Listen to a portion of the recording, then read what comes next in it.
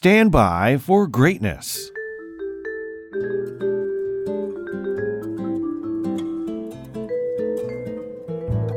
Hello again, ATL. It's Blindside, Channel Ocho Productions, coming at you with another on-set weather update. Oh wait, we're still on strike. Well, we're not. The writers and the actors. Hold strong, everybody. Here's your weather. High of 90 degrees today, low of 69. Giggity sunny skies across the sky all day today for you. Coming another hot Atlanta day. Moderate air quality. And that should worsen as the sun hits us all day. UV index way up there. No precipitation in sight, and it's going to be that way for the rest of the week. And your sun will look to rise at 6:43 in the AM and set at 8:44 in the PM. And now for some Mexican marshmallow news.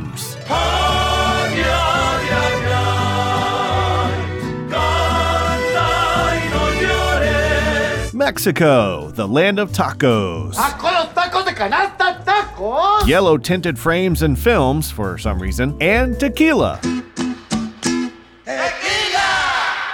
Mexico also has some tasty treats too, and takes pride in their food culture that also includes candy. Dolce's Mazapan de la Rosa has done the impossible and has created a Guinness World Record marshmallow that weighs more than a grand piano. Look! No!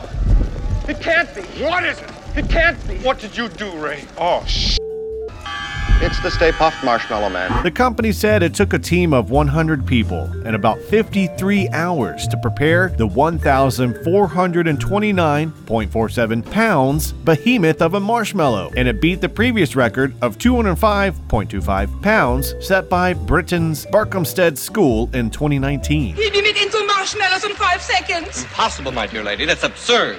Unthinkable. Why?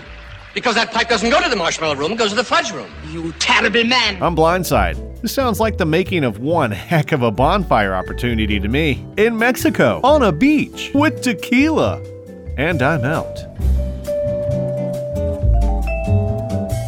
Senor Slowpoke, you will be good with the chili peppers. This is no place for a country mouse. It's too dangerous. When do we eat? I'm hungry.